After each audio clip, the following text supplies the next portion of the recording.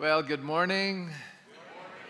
Wow, it's really amazing to me that the early service people are more awake than the second service and then the third service. So good on you guys. That's great. Yeah, cheer yourselves on.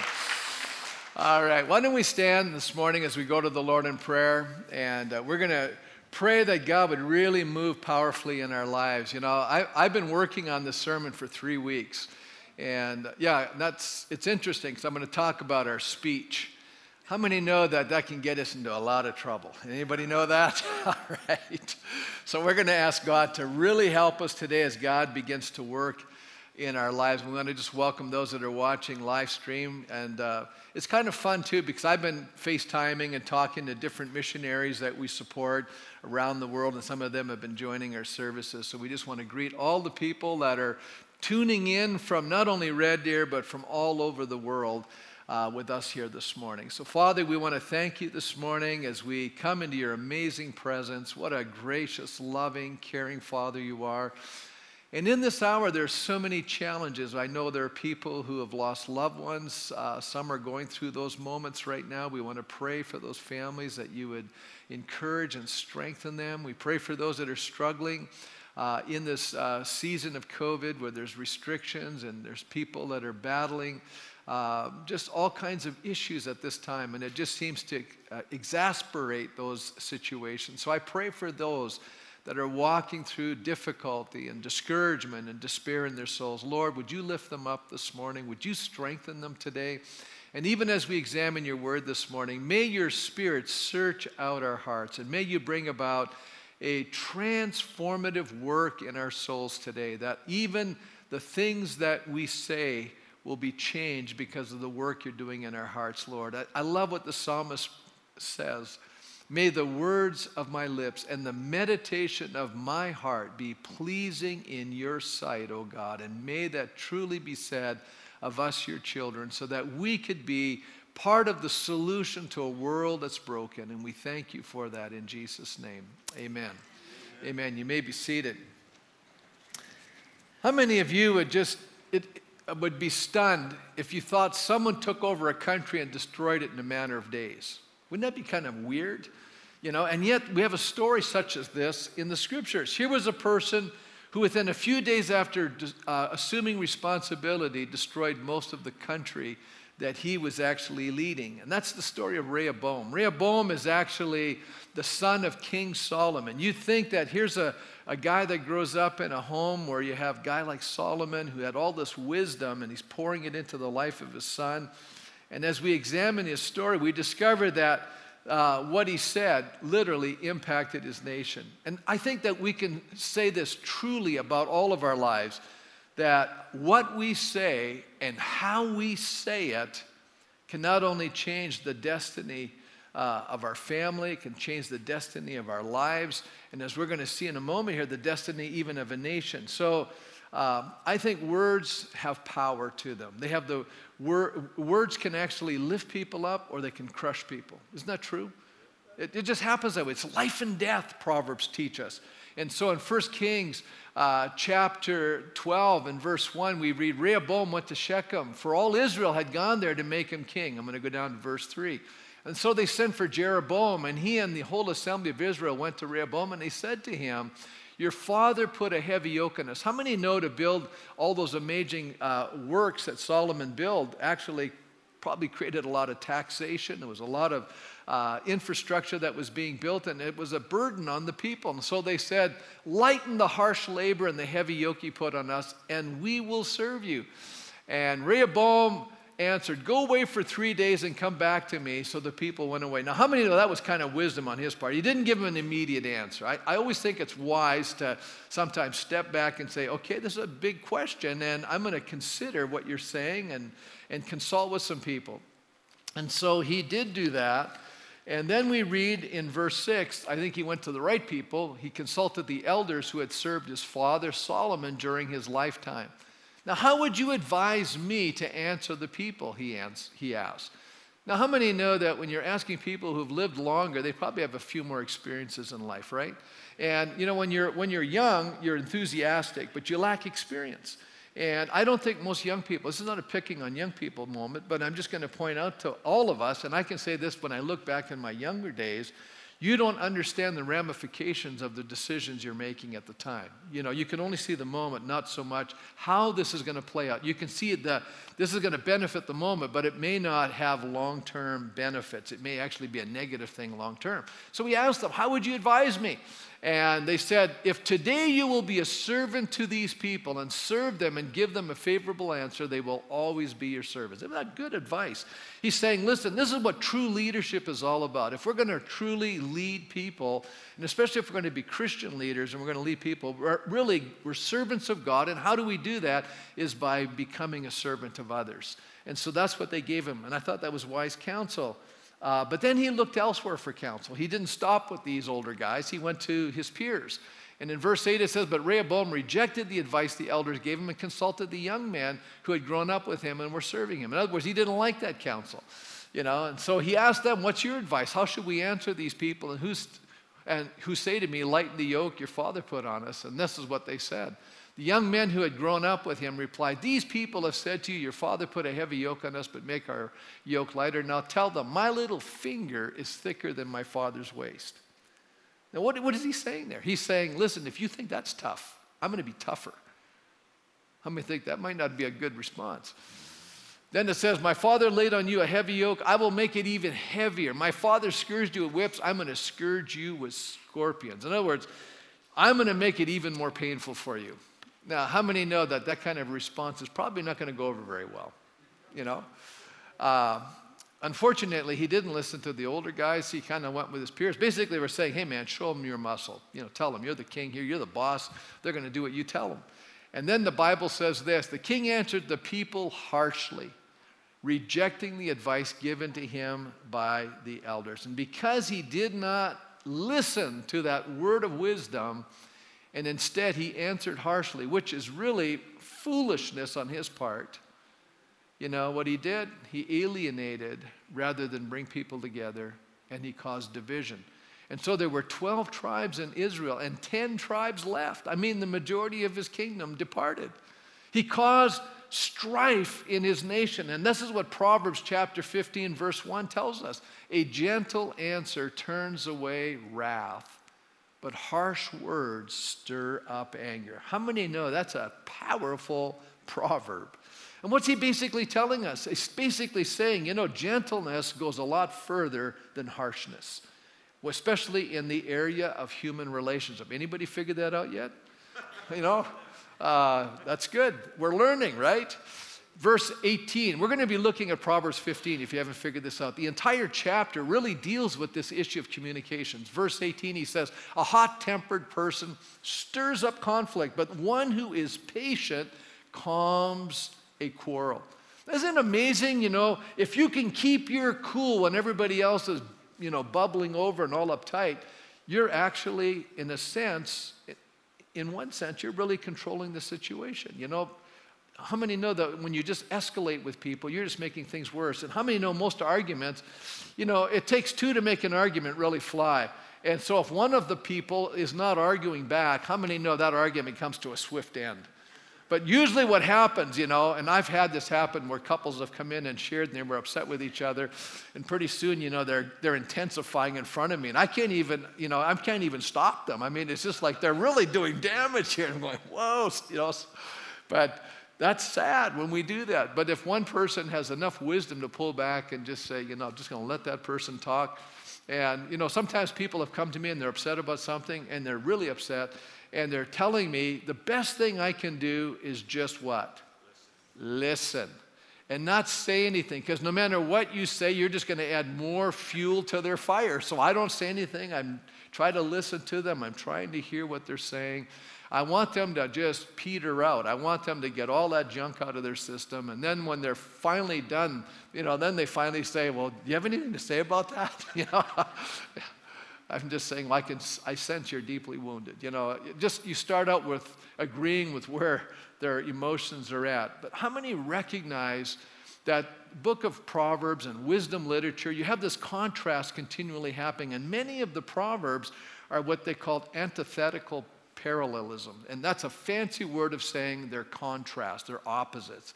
And they're trying to show you the contrast between people who walk in wisdom, which is walking in the fear of the Lord, and those who walk in foolishness, which is a rejection of God's way, and it's the embracing of human understanding to problems, and often creates even deeper problems. And so we're going to learn of God's ways. How many think it might be good to be on God's path, walking in God's way, learning how to think like God, behave like God, speak like God, do what God-like things? And that's what it means to be godly. We're like God. And that's what we're learning from the book of Proverbs here. And so we're going to examine these texts that contrast godly, wise people and how they communicate, which I consider healthy communication, versus people who have rejected God, who are operating under their own understanding, and how we're operating with an unhealthy, unwise approach to communication. Now, I think most of us realize that communication is critical in fostering and maintaining relationships. How many know if you don't communicate, you got a problem? You know, a lot of people just say, Pastor, we just drifted apart. We stopped communicating. So we don't want that to happen. Paul Koptak, in his commentary on Proverbs, says social interaction and business dealings always have an element of conflict and difference of opinion, but conflict can be aggravated or it can be calm depending on how one answers. Now, how many here can honestly say in your dealings with people, you've had moments where you've misunderstood? Okay? Every hand should be up. Come on, guys. You can't always be clear on every communication, right?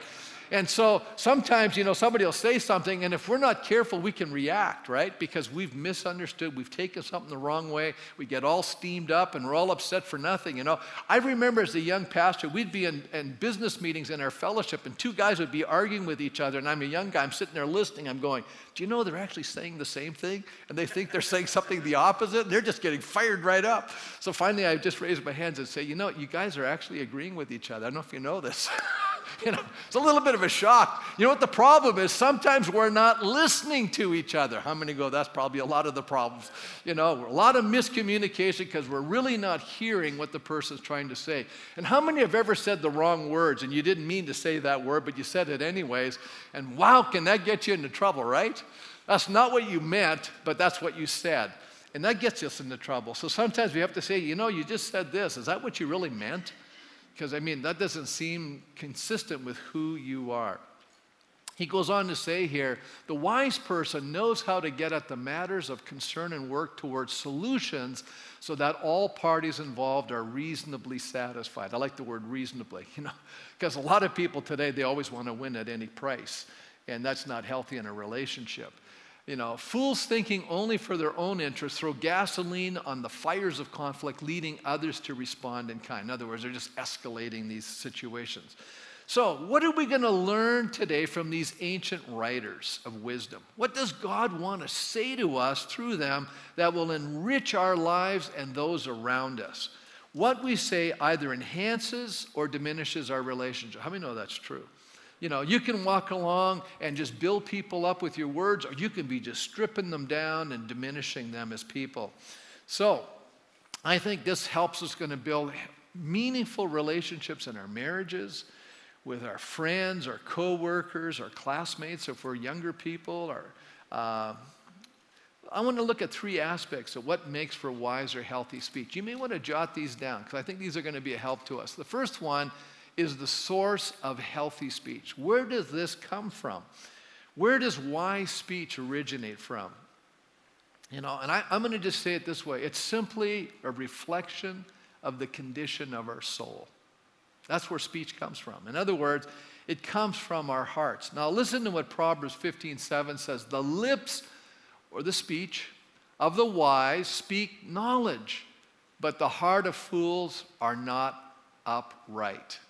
So now, what's he contrasting here? He's saying the wise person says the right things. But we get from the second part of this proverb why people who are not wise, why they're not saying the right things. It's because their hearts are in the wrong place. So if your heart's in the right place, you're going to speak with knowledge and wisdom, and you're going to speak with healthy communication. But if your heart's in the wrong place, you're going to have this negative experience. So then we learn, as I've tried to point out over time that the Hebrew mindset, and I'm trying to give us a biblical view of the word heart. It's not the physical pump organ that's keeping your body going. The word heart in the Bible is really talking about your innermost being. It's talking about your soul. It's talking about who you are in essence. It's talking about your mind, your emotions, and your will. It's all of that. The heart is all of those things in a Hebrew understanding. And so that's why Proverbs is teaching us here in chapter 4, verse 23, above all else, guard your heart. For everything you do flows from it. So whatever is going on in your heart is going to come out. And it usually come out in what we say. As a matter of fact, the next verse in that Proverbs 4 says, keep your mouth free of perversity. Keep corrupt talk far from your lips. So how in the world can I do that, Pastor? If what I'm saying is really coming out of my heart, how can I change what I'm saying? Now, what's the obvious answer? Change your heart, right? How many think that's simple? We just got to have a change of heart. But how many know that's kind of hard to do? How do you change your heart? This is really practical stuff here, guys. So, once again, the wisdom teachers give us clear insight into the process of how we bring about transformation into our hearts that leads to a change of what we're going to say. In Proverbs 15:14, it says, the discerning heart seeks what? Knowledge, but the mouth of fools, what do they feed on? Folly. So what is this basically saying? What you take in comes out, right? I could say this, Cam, he's a doctor, he'll understand this. Food affects your bodies. How many know that's true? What we eat affects us. If we eat the kind of foods that are healthy for our bodies, our bodies start thriving. Isn't that true? Your body's going to do better.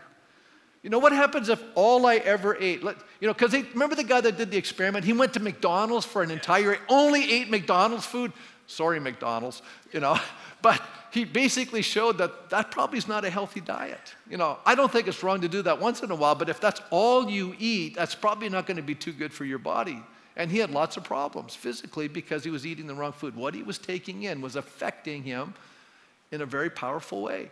So let's move that into the spiritual arena. Let's move that into our soul life. If we're just feeding our soul on a bunch of junk, I can say it this way, we're feeding our soul spiritual junk food, what's going to come out of our mouths?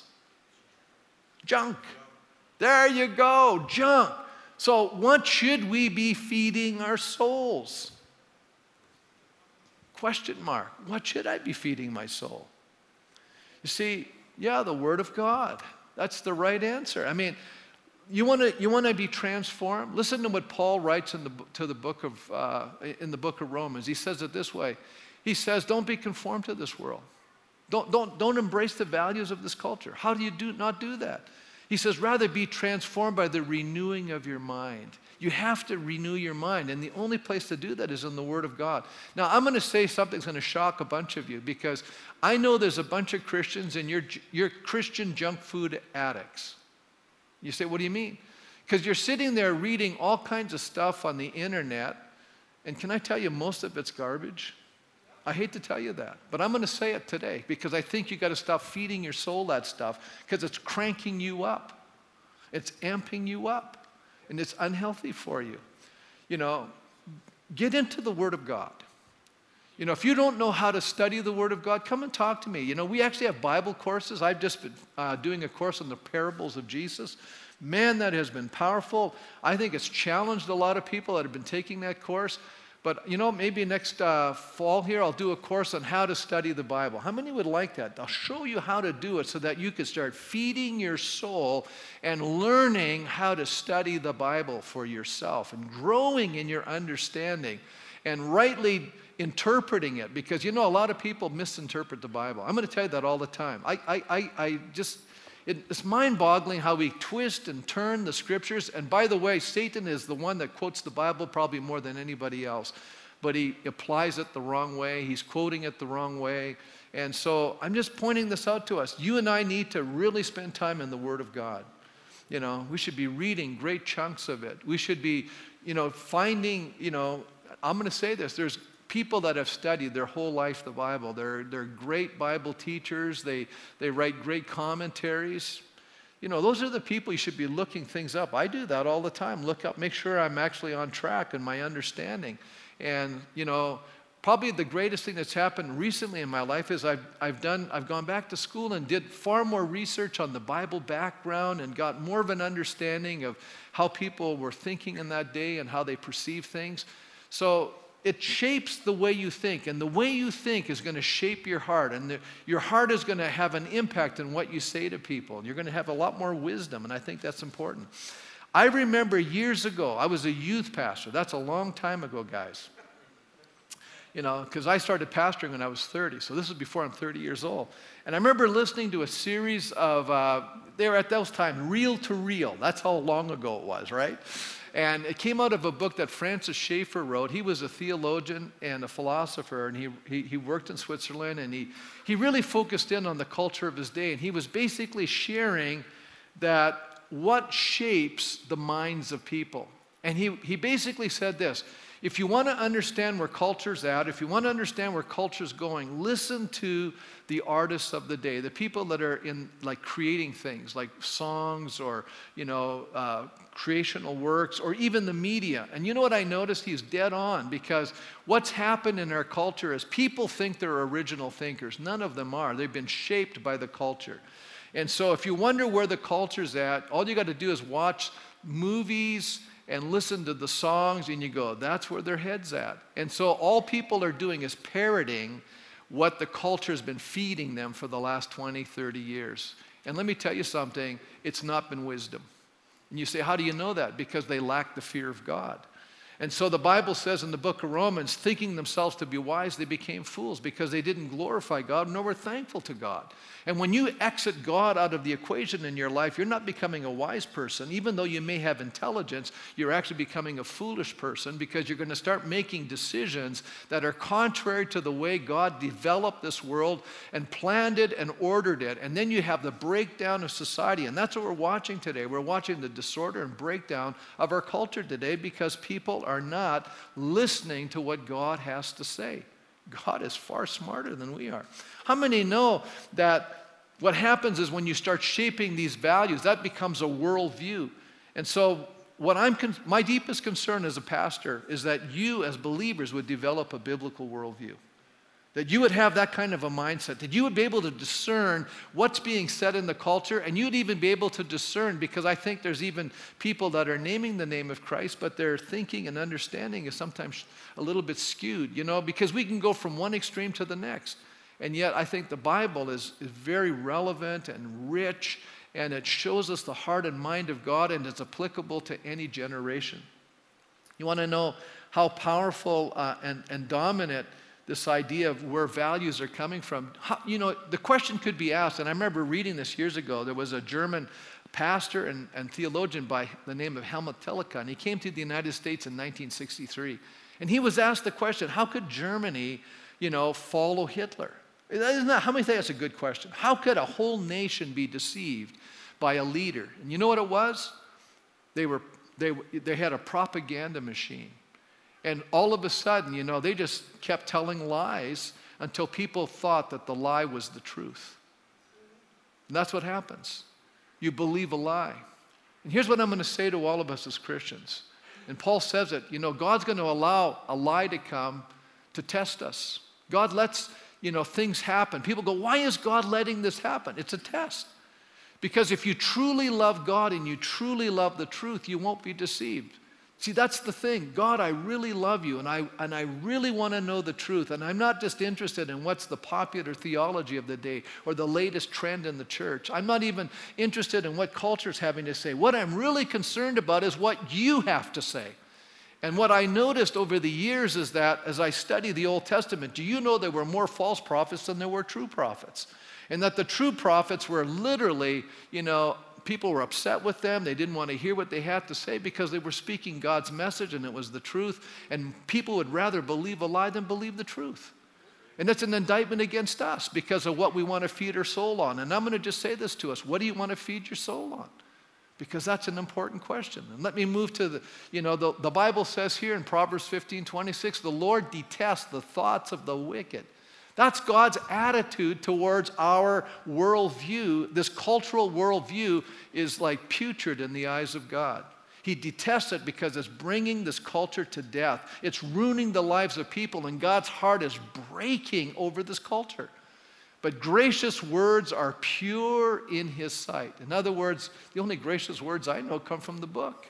It's God's words. Let me move on to the second aspect that makes for wise or healthy speech. First of all, is the source of it. It comes from God. Number two is our response towards correction.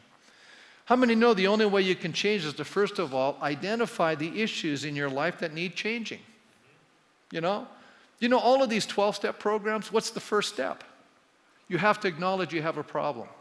If you don't identify that you got an issue, you can't get better. How many know that? And a lot of people today are living in a state of self-deception. And it's not just people that are dealing with, drug addiction or chemical addiction. But we got people that have an intellectual addiction. An intellectual addiction to lies. And they're just as addicted, and it's just as dangerous. And until you come to the knowledge of the truth that you and I are sinners in need of a Savior, we're all going to be in trouble. That's the way it works. Wise people realize that there are things about themselves that others see that they're blind to. Now, this is both good and bad. Sometimes we don't even see the good in our lives. A lot of people diminish themselves and put themselves down because they don't see how beautiful they really are, and other people do. Some of you are way too hard on yourselves. I hear people tell me things, and I'm going, that's not what I see in your life. I see this. I see this beautiful person, that needs to be released. That's what I see, right? Pastor Mark, haven't you seen that when you talk to people? How many times people have diminished themselves when you're counseling them? And it breaks my heart. I go, that God doesn't make junk. Please write that down in your notebook. God does not make junk. God made me, therefore I'm not junk. Thank you very much. All right? But what happens is sin comes into my life and it messes with my head and it messes me up, and then I think I'm junk.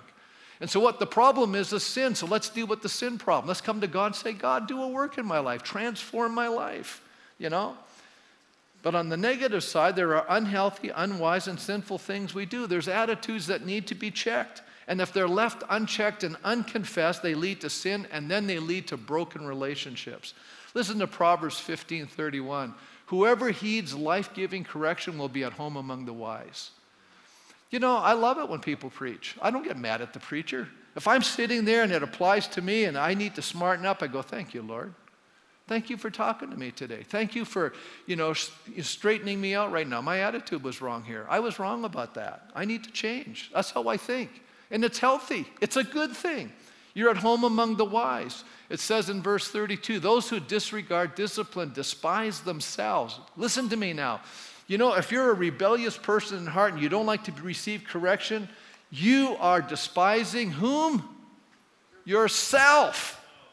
Is that strong or what? Listen, you're a wise person that says, I don't mind when somebody corrects me when I'm wrong. I don't get upset. I don't get mad. I don't get indignant. I don't go, my feelings are all hurt, Our whole culture is don't tell anybody they're wrong. Come on. You're going to alienate people, Pastor, if you tell them they're wrong. Yeah, just let them perish in their sins. That's what we want to do. That's the loving thing to do. Let's let them destroy their lives. Because how many know these principles are eternal principles? God's word is eternal. And God says this is the way life works, guys. But the one who heeds correction gains what? Understanding. Hey, I want to grow. It's too funny. You go to school, you pay money to go to school, which I've done, and then the teacher corrects you. And nowadays, the teachers are telling me it's really hard to be a teacher because if you correct them, they all go to the administration and say, we can't be corrected. Well, that's where it's gotten to nowadays. Is that nuts or what? Folks, you're paying to learn. And sometimes you don't have it straight. You need to be corrected. It's not a bad thing. But we see it as a negative thing, right? The Hebrew word for discipline is musar, which means to instruct, chasten, or rebuke. It's actually a verbal rebuke. Sometimes we have to be rebuked. Now, I think there's a way to rebuke people and there's a way not to rebuke people, right? The Proverbs, Dr. Longman points out, observes that the wise are those who listen to correction. Only the wise are willing to admit mistakes, change behavior, and improve their lives. So if you've already done that, you know the idea of repentance is a change of mind. If you repent, you're a wise person. That's wisdom. It'll improve your life. In this way, correction enhances life. I like that. He says wise persons are much less likely to make the same mistakes twice. Boy, I don't like making the same mistake twice. You know, I can forgive myself the first time, not too bad. The second time I'm going, are you an idiot or what? Can't you figure this out yet? You know, I'm just pointing it out. That's how my mind works. You know, please learn, Paul, from this thing. Don't keep doing the same mistake. You're going to get the same results. That's kind of one of the definitions of insanity, right? Doing the same things and hoping for a different result, you know. No. Make a change, right? The proverb, in effect, suggests that wisdom is defined by one's willingness to listen to correction. Here in Proverbs 15, we see a number of proverbs that deal with our insecurities, our rebelliousness, and our defensiveness. Anybody here say, well, I got some insecurities, I got some defensiveness? Okay. Now, what I'm going to tell you is this. You got to lay those things down. You know, part of the Christian life is dying to yourself in order to have life. Okay. All of these things impact our ability to grow as a person, especially in our interpersonal skills. You know what I tell people that struggle in relationships? Spend every day in Proverbs. Master this book. Your interpersonal skills will go way up. And I'll tell you a little secret. How many want to hear a little secret about how to succeed in life? Okay, when you're a leader of an organization, if you're going to promote somebody and you have two people that have the same skill level, but one has superior people skills, or even if this person has superior people skills and this other person has better, you know, other types of skills, but really weak on people skills, you know who's going to get promoted? The person with the people skills. Start reading Proverbs. It'll help you to move forward in life. It'll help you in your marriage. It'll help you in your relationships. It's just the best thing to learn. Here in Proverbs, we see that what happens, that we learn these bad habits as a child. Listen to what it says. A fool spurns a parent's discipline, but whoever heeds correction shows prudence. Remember what prudence is? It's forethought. See, think ahead. This is a good thing. You know, some of you, just be honest, you were a rebel as a kid. Okay? It caused you grief. Amen? Come on now. Yeah, now we're getting honest, and it's good. Let's just say, you know what, from this day forward, Lord, you're my Father in heaven. I'm not going to stop being a rebel. I'm going to be someone who submits to your word. I'm going to just have an ear to do what you're telling me to do. As a matter of fact, Proverbs 3:11 says this, my son, do not despise the Lord's discipline and do not resent his rebuke, because the Lord disciplines those he what? Loves. Thank you very much. As a father, the son he delights in. Discipline is a sign then of God's love toward us in helping us deal with the unhealthy and unwise things in our lives. Matter of fact, Proverbs 15:10 says, stern discipline awaits anyone who leaves the path. The one who hates correction will die. Ouch. And here's the deal. You know, people who resent being corrected avoid people who are living wisely. As a matter of fact, Proverbs 15:12 says, mockers resent correction, so they avoid the wise. You ever wonder why people don't want to go to church? They don't want to be told they're wrong. Come on now. But here's the good news. If you're just listening to God every day, reading the Bible, you know what happens when you come to church? Most of the time, you're just affirmed. And every once in a while, you're corrected. But you know what happens when you miss church for long periods of time and you come back? You go, man, it's almost like going to the dentist and you haven't been there in 5 or 6 years.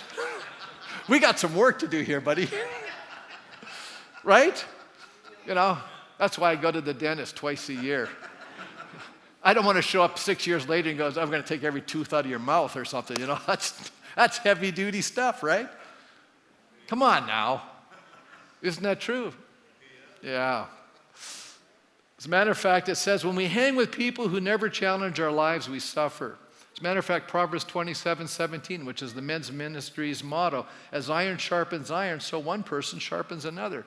How many know it's good to hang around people that are really godly? You start learning what it's like to be a godly person. A true friend tells you what you need to hear, not what you want to hear. Again, Proverbs 27:6, wounds from a friend can be trusted, but an enemy multiplies kisses. What is he saying there? He's saying, you know what? A true friend tells you what you need to hear. Enemies are people that are flattering you or just telling you what you want to hear, but they're not your true friends. They're going to let you destroy yourself. Let me move on to point number 3. The third aspect that makes for wise or healthy speech is the effects it has on other people. Now, we've looked at the roots of it. We've looked at how we have to adjust. Now we're going to talk about what happens. What are the outcomes when I do what God tells me to do? What are the outcomes of a healthy speech? What happens when I'm speaking wisely? Well, our words impact other people around us. You know that? It's powerful. Do you know language possesses the power to create or to destroy? Even proper language, however, has to be qualified by place and time. You know, an apt response, Proverbs says, is really important. The right moment. You know, sometimes God will check you and say, no, even though you might have an answer, that person may not be ready to receive it. Yeah. It takes patience. You know, it takes wisdom. You know, sometimes you're around people and they're telling you crazy things and I'm just listening. And I'm just going, okay, is this a person that I need to say something to or not say something to? Because, you know, Proverbs tells you that. You know, it says, rebuke a fool and you're going to suffer. Then it says, rebuke a fool or he'll become wise in their own eyes. What's he saying? It sounds like the opposite. No, it's telling you to discern what's the right moment, when to correct and when not to. It takes wisdom to do that. How many know the book of James is actually the New Testament wisdom literature blown up and it's powerful? You know, consider what is being said. It's a folly to ignore the past. Oh, let me just say this. I want to just quote something here from Leo Perdue. He says this, the lips of the wise spread knowledge, but the heart of fools are not upright, which derives from the tradition they receive through instruction, whereas fools utter folly that ignore tradition and overturn social order.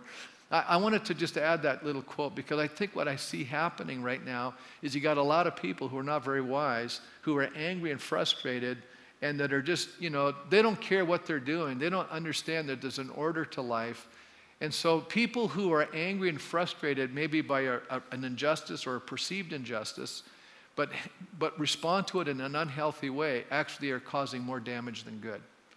And you go, what are you talking about, Pastor? I'll give you a classic example. Let's just turn to our neighbor to the south. What's happening right now? You got anarchy. Do you think that that's the right approach to solving the injustice problem? Of course not. And that's how foolish people handle things. They do a lot of damage. Let me just point out to you something here. The book of James describes that kind of an understanding as earthly, unspiritual, and demonic. He says in chapter 3, verse 15, such wisdom does not come down from heaven, but is unearthly, unspiritual, and demonic. For where you have envy and selfish ambition, there you will find disorder and every evil practice. Disorder and every evil practice. How can you build life and health by causing disorder? It doesn't work. The wisdom that comes from heaven is first of all pure. It comes from a pure heart. You know, as a matter of fact, I'll say this. If you and I don't have a pure heart, we won't see God. Jesus said it. Blessed are the pure in heart, for they shall see God. In other words, what are we really learning today? Pure speech, wise speech, healthy speech comes from a what? A pure heart. And that's wisdom. And James goes on to say, then peace-loving. So here's the wisdom. Here's when you know you have wisdom. This is when you know you're speaking with wisdom, and it's coming from a pure heart. It comes across like this. It's peace-loving. It's considerate. It's submissive. It's full of mercy and good fruit. It's impartial. It's sincere. It brings about peace. Peacemakers who sow in peace reap a harvest of righteousness. So the wisdom literature encourages more than just restraint and thoughtful consideration before we speak. As a matter of fact, it says the heart of the righteous, sorry, I'm skipping that. The heart of the righteous weighs its answers, but the mouth of the wicked gushes evil. What does that tell? Engage brain before speaking. That's my little summary of that, right? Book of James certainly is deeply influenced by this literature. And he says, in other words, consider what you're saying before you say it. Think, you know. How many go, oops, was that my inside voice? You know, in other words, it just popped out. Did I say that? You know. James 1:19 says, my dear brothers and sisters, take note of this. Everyone should be what? Quick to listen. Somebody said that's why God gave us 2 ears and 1 mouth, right? Quick to listen, slow to speak, and slow to become angry. How many of you ever had those moments when you've looked at something, you've kind of interpreted, and you got really upset and you were getting hot about it? And then you, later on, if you had any wisdom, you kept your mouth shut, you went over there and you said, hey, what's happening here? And somebody starts explaining it to you, and what you saw and what was reality were 2 different things. Anybody have that experience? So if you're really a smart person, keep your mouth shut, just ask questions, and you'll start finding out that, man, it may not be what you think. And here's the other thing. If you're a foolish person, you keep your mouth shut, people still think you're smart. I just quoted a proverb. He goes on to say, because human anger does not produce the righteousness that God desires. Isn't that interesting? So getting mad all the time isn't going to do anything. It's not producing God's righteousness. What does he suggest that we do to experience change in this area in our lives? We have to address what we're feeding our minds. See, James is going to say the same thing I just said earlier in Proverbs. He says this, therefore get rid of all moral filth and the evil that is so prevalent, and humbly accept the word planted in you, which can save you. Then he reinforces it by saying, don't just listen to the word and so deceive yourselves, do it. You know what? Long before Nike came up with the slogan, just do it, I'm giving it to you from God's word. When you hear it, do it. Okay? Because you know what happens to a lot of us as Christians? We hear it, we learn it, we understand it, we think about it, and that's the end of it. And then we think we're doing it.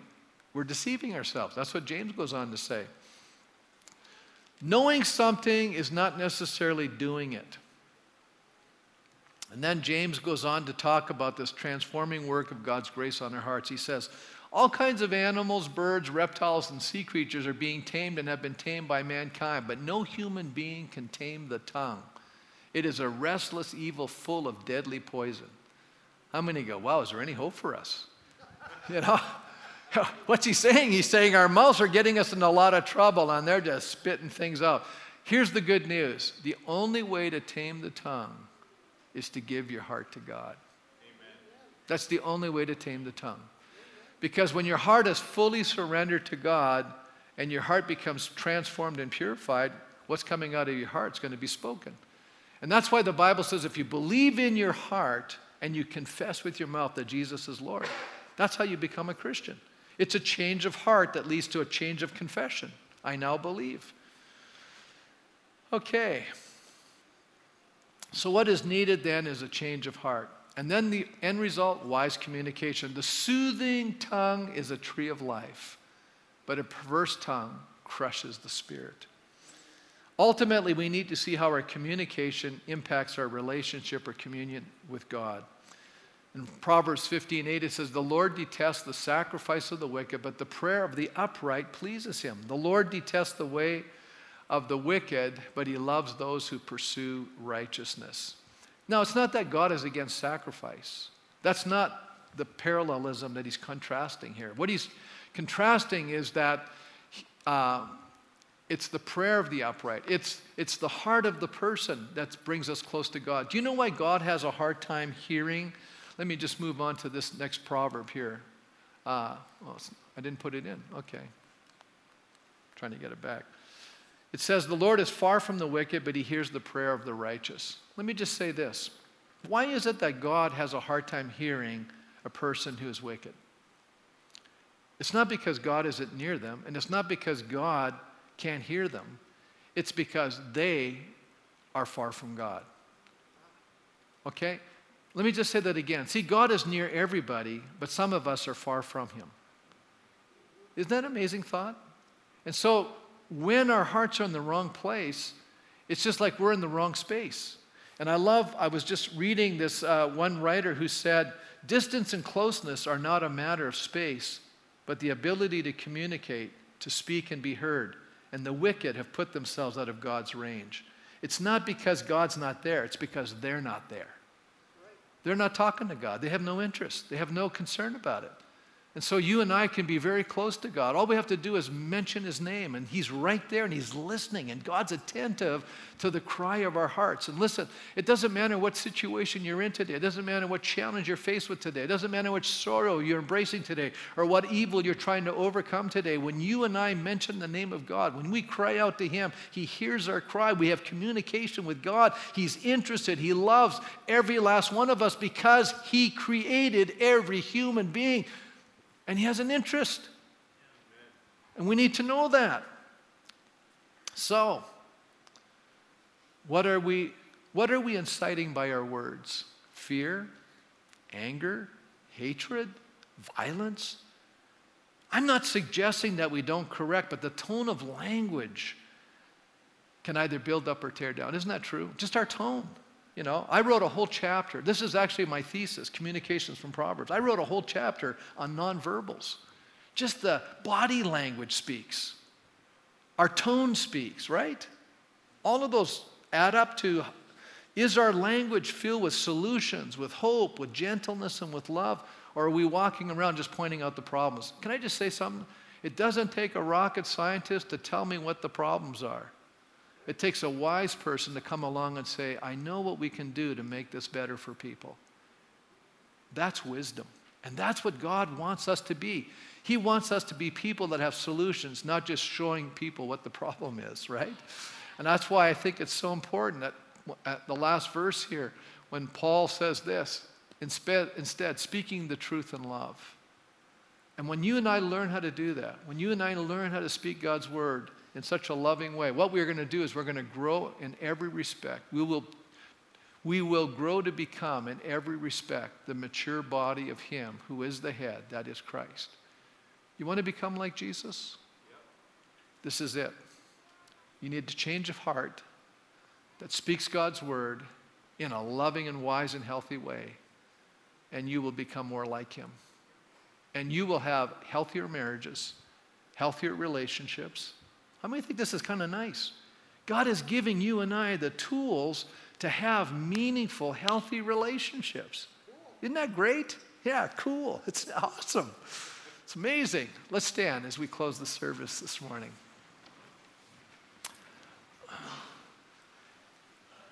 How many say to yourself, you know what? My mouth gets me in trouble at times. Oh, you know, it was amazing. I was so moved this morning. Some of the guys were praying, and I was so moved by the prayers. You know, here's a beginning point in this whole message. Can you imagine if we could say to the Lord, Lord, I've messed up. What do you think God goes? You already know that. Yeah, he knows that. But you know what? I think we need to admit to him that we now know we're not where we should be. And that there maybe needs a few rearranging things happening in our heart so that our vocabulary, our speech moves from being unhealthy to healthy. How many want to have healthy speech versus unhealthy speech? Anybody here? How many here want to speak in wisdom rather than in folly? Okay. What that suggests is, God, work on my heart. Listen to here's what I came to the conclusion, studying Proverbs for 2 years. I don't have the text right in front of me, but Proverbs, says this, guard your heart. Okay, that's a responsibility I have. But I said, God, I even need help there to guard it. Anybody else need help to guard your heart? I need God's help to guard my heart. There's another proverb that says, give me your heart. God says, give me your heart. God, how many say, you know what? I think what I'm going to do this morning is I'm going to give my heart to God. Yeah, well, I'm a Christian. Yeah, but I'm still going to give my heart to God. As a matter of fact, I'm going to get up tomorrow and give my heart to God. As a matter of fact, I want to walk through the day just giving my heart to God so that what flows out of me is a pure heart that reflects this beautiful wisdom that's coming from above, that when I'm speaking, I'm learning knowledge. God's not against knowledge. See, I think we try to create this battle, faith versus knowledge. No. It's important to study God's word, learn as much as we can about God's ways, understand his words, and then let that knowledge frame our thinking and our understanding and our speech. And then it's going to produce healthy relationships. I think it takes wisdom to build. It doesn't take a lot of wisdom to tear things down. And I'll close with the story. I remember years ago we were going to remodel our first home. We'd bought a house and it needed a lot of work. And we had this fireplace we wanted to get rid of, and I said to Rick, who was helping me do this, because he knew what he was doing, I was clueless. What do we do here? He says, watch. Takes his hammer and he just drove it into that wall and started pulling drywall out. I said, I can do that. Because how many know it doesn't take any skill to destroy something? No skill at all. You know, right? No skill at all. But to build it back up, that takes skill. And my prayer for all of us is that we will be skillful people. That's what wisdom is, by the way. It's a skill. That we'll learn the skills of God. And it starts with admitting, I need God to do a work in my heart. So let's pray. Lord, I just thank you this morning that we want to speak wise and healthy words. And that suggests to us we need to have a heart that is pure. So purify our hearts. I love David's psalm, the prayer, create in me a pure heart, O God, and renew a right or steadfast spirit within me. Lord, would you do that? Would you create a work of grace in our hearts? In the areas when we say the wrong thing, may your Spirit come very quickly and say, why'd you say that? May your Spirit just be on top of us, correcting us and showing us maybe we spoke out of hurt or insecurity or anger or frustration. Maybe we spoke, Lord, out of envy or judgment. And I just pray today that you would do a work in our hearts so that we could speak healthy and wise words. That our words, Lord, would build up. Our words would edify and instruct. And yes, even at times our words would correct, but when we're doing it, Father, give us that tender, loving, concerned heart that would help that individual. The only reason we're saying these things is to help that person move forward in a good way. And we just thank you for that in Jesus' name. Amen. Now I'm going to remind you really quickly, you know, we have to turn this whole building around, like sanitize the whole building for the next service, including the children's department. So can I just encourage you to go quickly pick up your kids? Because last week you got so excited about seeing people, you forgot to pick them up right away. And we had problems trying to clean the children's area. So would you be kind enough to go grab your kids right away and take them out so they can start cleaning that area? We so appreciate that. And if you want to give and use the office area to do that, the ushers, you just need to let them go do that, okay? So the ushers are going to help us leave now. Just wait for them to come. They'll help you leave. Bless you.